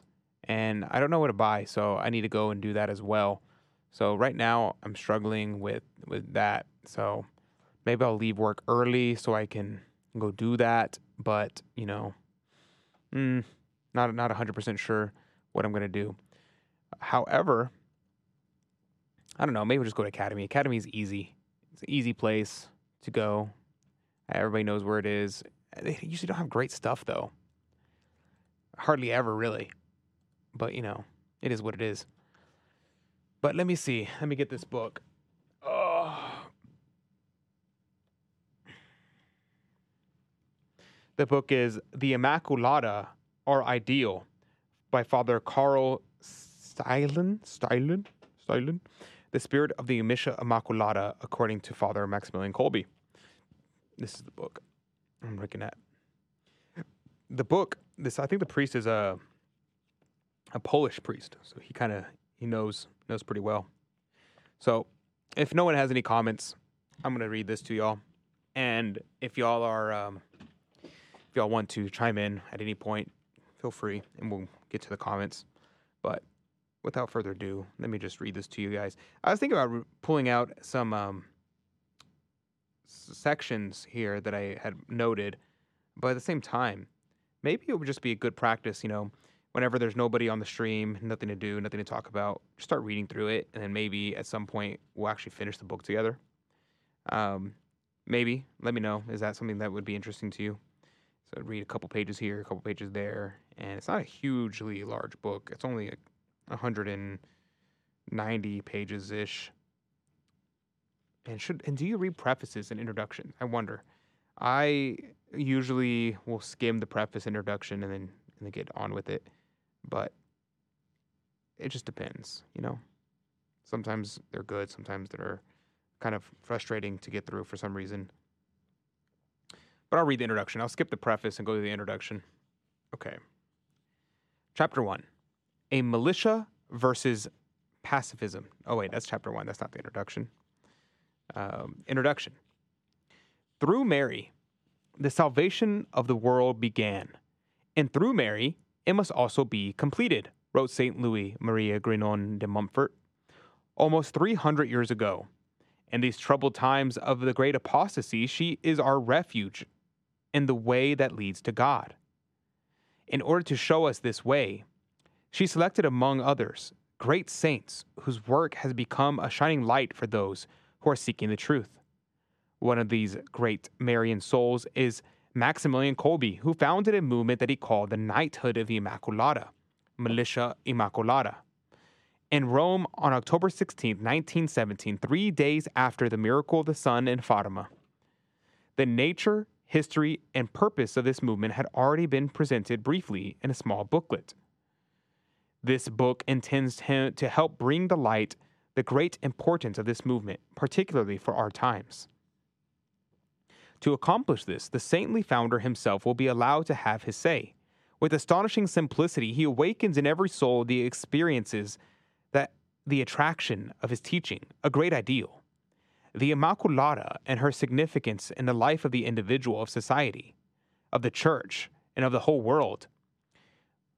We discover that he is a tireless defender of Catholic tradition, a mortal enemy of liberalism and modernism, which plague the world and the church today.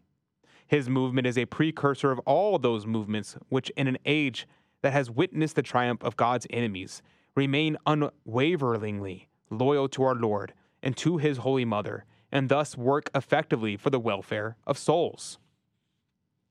The Militia Immaculata is a movement within the Catholic Church and has a specific mission from her. In this way, the movement performs invaluable service to the mystical body of Christ. It is spirituality and theocentric, focused entirely on God. The Knight of the Immaculata discovers first in the militia what is most important, the one thing necessary, namely that he was created not for this life, nor for a paradise on earth, but rather for God, and that he lives in order to give him honor. Thus he finds himself on the firm ground of the truth, and now asks himself how he can correspond to it. The heart of the Militia Immaculata is the secret of the Immaculata. She is the guiding star, the quintessential element in the life of Father Kolbe. This is the secret of his incredible success, but also the secret of his own sanctity. From the moment when she appeared to the 10-year-old boy and offered him 2 crowns to choose from, until his heroic death in Auschwitz, she was the overarching reality of his life. He acknowledged her as the mold of God, which quickly and surely forms each one of her children and transforms them into Christ, even to the utmost degree of sanctity. He saw as his great mission the task of making her known and loved by souls. One who wants to attain a goal also wants the means to that end. The knighthood requires spiritual weapons in order to fight the good fight and to win the battle. Yet it is not the quality of the weapons alone that proves the caliber of the army, but also the way in which these knights learn to use these weapons. In other words, Maximilian Kolbe does not remain at the level of theory.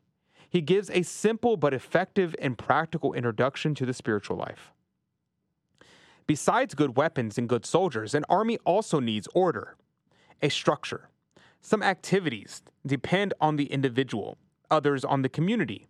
Still others require an elite, which not only takes on the most difficult assignments, but also constitutes the powerhouse that keeps the entire movement from becoming weak and superficial. The importance of the Militia Immaculata in the recent periods of world history is demonstrated by its position among the great Marian events of the last 2 centuries. The Militia Immaculata offers the banished children of Eve a great consolation. What traditional Catholics today are trying to maintain was lived out previously in the first half of the 20th century by an almost countless host of Mary's knights, with St. Maximilian Kolbe in the lead. May this assurance produce lasting fruits, so that zealous servants of Mary might arise through all the world, true apostles of the latter times, who will point out the narrow way to God in pure truth according to the Holy Gospel, and not according to the maxims of the world. The author wishes to express his special thanks to his confreres, and then this is just thanks. I thought that was excellent. Excellent little introduction, actually. And that reference he says here about the true apostle of latter times, that's a reference to St. Louis de Montfort and his apostolic, his fiery prayer about those souls who will be there at the end times. And I did a podcast on that, actually, that prayer. I highly recommend it, checking out the fiery prayer. I think if you look it up on my channel, you will find it. And it's excellent. This prayer is so beautiful, so stunning. And it really stirs the heart, makes you really think loud and clear about who we should be and how we should act. What is our relation to God and as apostles of the latter times? Like, should we settle for how we are today? I don't think so. I think we are made for greatness. We are made to be perfect as our Heavenly Father is perfect. Anyway, I'm going to continue reading if no one has any comments, but questions, comments, concerns, soapboxes, negativities, positivities, or anything in between. Again, like, subscribe, hit the bell notification, share with a friend, and leave a comment down, and we can chat about whatever it is that you want to talk about, whether it be something apologetics, whether it be something about what we talked about today, whether it be about what I'm reading right now. Feel free to comment down below. But if no one's going to comment, I'll continue reading. Chapter 1, a militia versus pacifism. The Militia Immaculata is a movement within the Church. The Church on earth is called the Church Militant because she has to wage a perpetual war against Satan and sin, the deadly enemies of God and of the salvation of mankind. The fighting spirit is essential to the Church on earth. God established in a single enmity which lasts from the beginning of the human race unto all eternity. Quote, I will place enmity between you and the woman, between your seed and her seed. She will crush your head, but you will strike at her heel. End quote, Genesis 3:15. From that moment on, the world was divided into two camps, which continually fight against each other. The entire history of the chosen people is a battle between God and the devil in his many guises. In the gospel, the Savior returns again and again to this fundamental law. No one can serve two masters. How broad is the way that leads to destruction? How narrow and rough the way to salvation? About him it was said, he is set for the fall and the resurrection of many in Israel, and for a sign which shall be contradicted. He that is not with me is against me. St. John, who writes most often and most profoundly about the love of Christ, and who is often cited by modernists as the herald of love, the harbinger of ecumenism, that all may be one, is precisely the one who emphasizes most pointedly the contradiction between Christ and the world. Quote, he was in the world, and the world knew him not. He came unto his own, and his own received him not. If the world hate you, know ye that it had hated me before you. If you had been of the world would love its own. But I have chosen you out of the world. And in his first epistle, he concisely states the fundamental principle. Love not the world, nor the things that are in the world. If any man love the world, the charity of the Father is not in him. For all that is in the world, the concupiscence of the flesh and of the concupiscence of the eyes and the pride of life, which is not of the Father, but is of the world. St. Paul and the Church Fathers know no other doctrine. St. Augustine in particular sums up salvation history as the unceasing battle between the city of God and the city of the devil. This fundamental idea of Christianity is found in all the saints without exception. It is also significant that there is complete unanimity about the fact that in the end times, this war will increase in intensity, that the devil will win more and more victories so as to deceive, if possible, even the elect. It is not surprising, then, that the Mother of God in her major apparitions, especially in La Salette and Fatima, describes the final phase of the battle and calls on her faithful children to take up the powerful weapons that she gives us. After all, she appeared precisely in order to stand beside us in the battle and to show us the surest way which leads to victory. In this age of the decisive battle, this is the expression that the Mother of God used in speaking to Sister Lucia. It has pleased heaven to call together little armies, which under the banner of the Immaculata raises the gauntlet and throw it down in front of the enemy, just as young David confronted mighty Goliath. One of these little fighting forces is the Militia Immaculata. Precisely because the battle is growing more fierce, the Lord raises up servants who are not only aware of this war like all the other movements in the church, but who deliberately keep this ideal of the soldier in mind and position themselves in the vanguard of the battle, look the enemy straight in the eye, tear off his mask, and fight against him. This is a quote from Ryzanark Naipolo. These Polish names, my friend, these Polish names are terrible. But I believe this is a quote from, I'm hoping is there a reference here somewhere that I can read so I can see who this is from. I think this is a quote from the, whatchamacallit, from, I'm blanking, Maximilian Kolbe. Hey, thank you very much. I think there's a quote from Maximilian Kolbe, and it's telling me that this is a specific citation from Maximilian Kolbe, and he's giving me that. But anyway, here's the quote. Yeah, this is a quote from Maximilian Kolbe. "We are not just her children, though we are also her knights, and the duty of a knight is to fight. Today, however, more than ever, this battle is our sacred duty. For the truth of Christ and the church are being attacked by the godless. In no uncertain terms, hordes of agitators for the cause of unbelief and immorality, revolutionaries who often still bear the name of Christians, many of them are Jews, but are full of pagan customs, and Bolshevist slogans not only creep through the residential districts and the factory towns, but like disgusting and repulsive vermin, they make their way even into the most remote villages in order to spread among the rural masses the revolutionary slogans and to uproot faith and trust in the church from the hearts of simple folk. What should we do then? We are the Knights of the Immaculata. Today, we must steadfastly and resolutely declare on which side we stand, under the banner of Christ and his ranks and the regiment of his Immaculate Mother, or under Satan's flag, the flag of insurrection and perversion, of hatred of God. Here there is no settlement or compromise. For our Lord Jesus Christ himself said, 'He who is not with me is against me. He who does not gather with me scatters.' We, the Knights of the Immaculata, have made our decision." Wow, that's a good quote. Anyway, I'll continue. If no one has any more comments, let me check real quick. Let's see. Linda Hernandez just commented, said, "I agree about Ryan Grant, about being one of the best Catholic talking heads." Yeah, for sure. Ryan Grant, he's a boss. Honestly, I could have just let him talk the whole time and not said anything, and he would have been fine. It might be a good show. Maybe to have him back on, talk about scrupulosity. Might be an interesting conversation to have.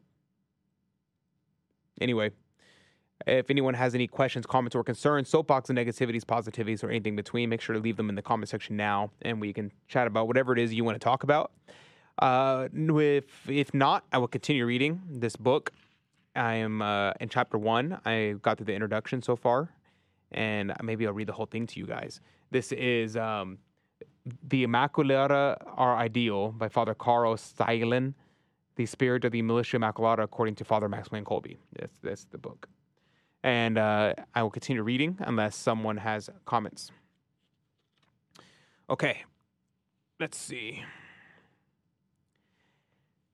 Continuing, it probably does not need to be said how contrary all of this is to the spirit of the modern age.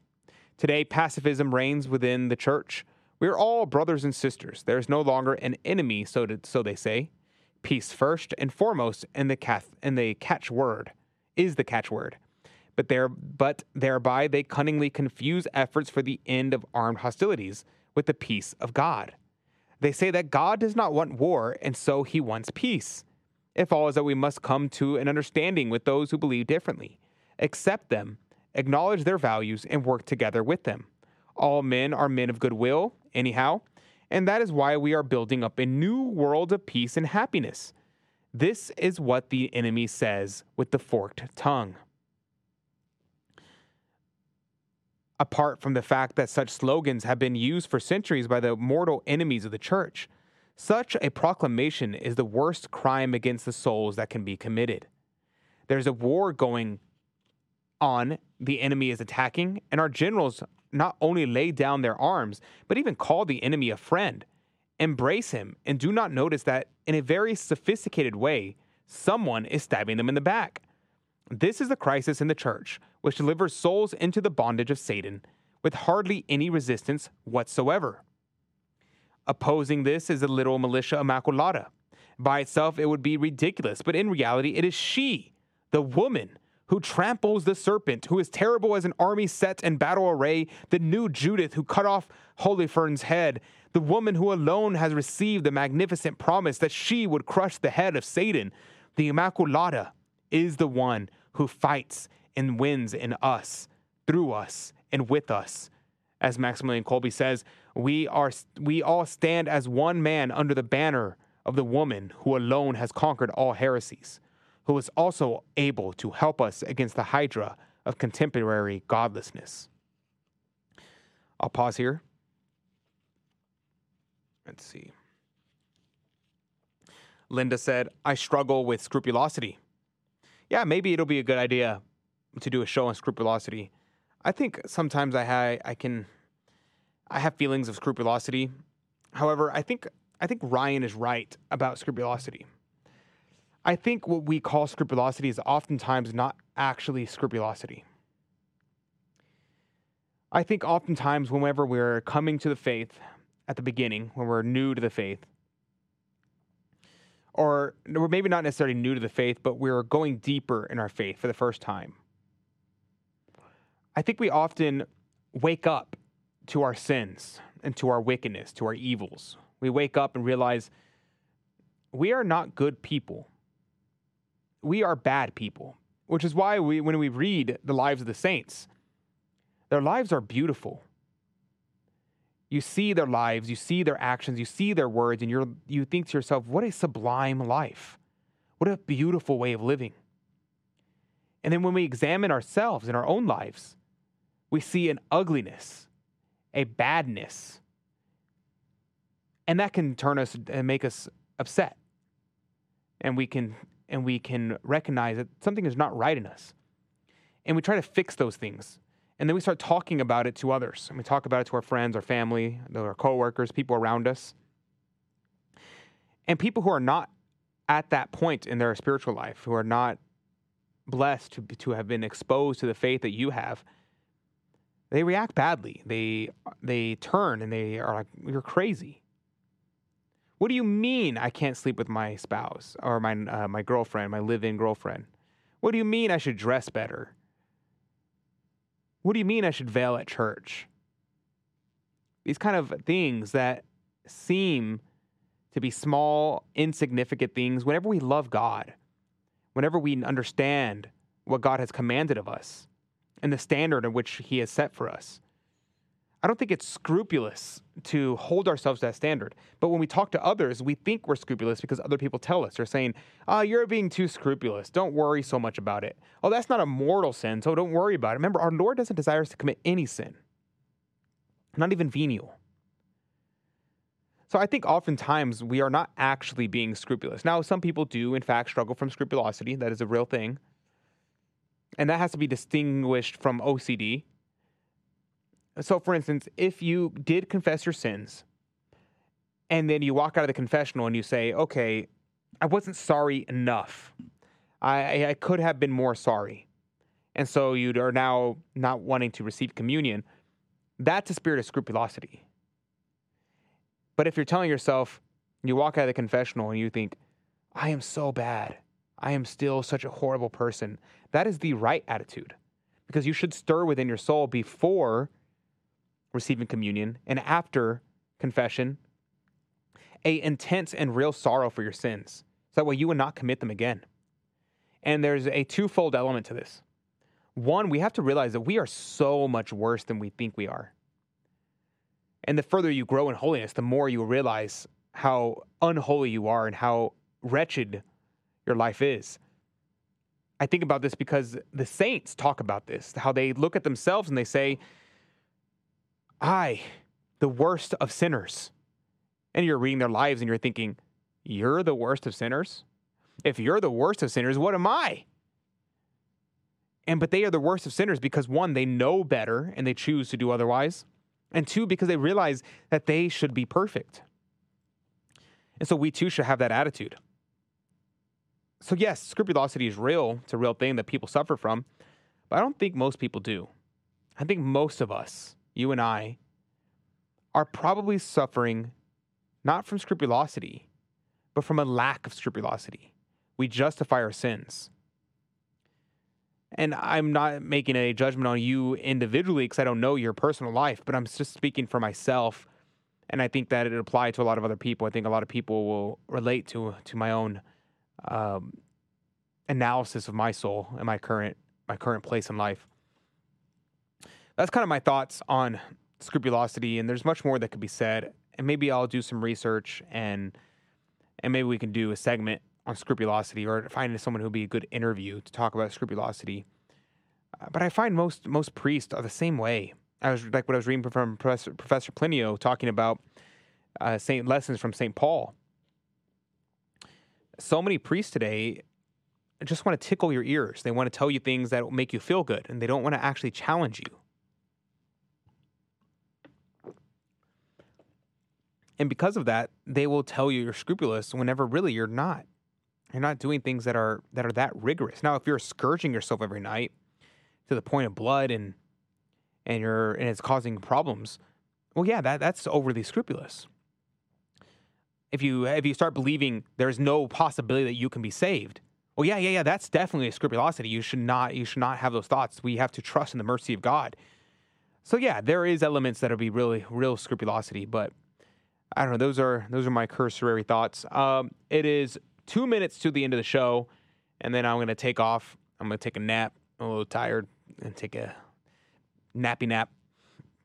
Thank you, Linda, for chiming in. I appreciate the comments. Otherwise, I was just going to continue reading this book, which is a good book. I'm enjoying it so far.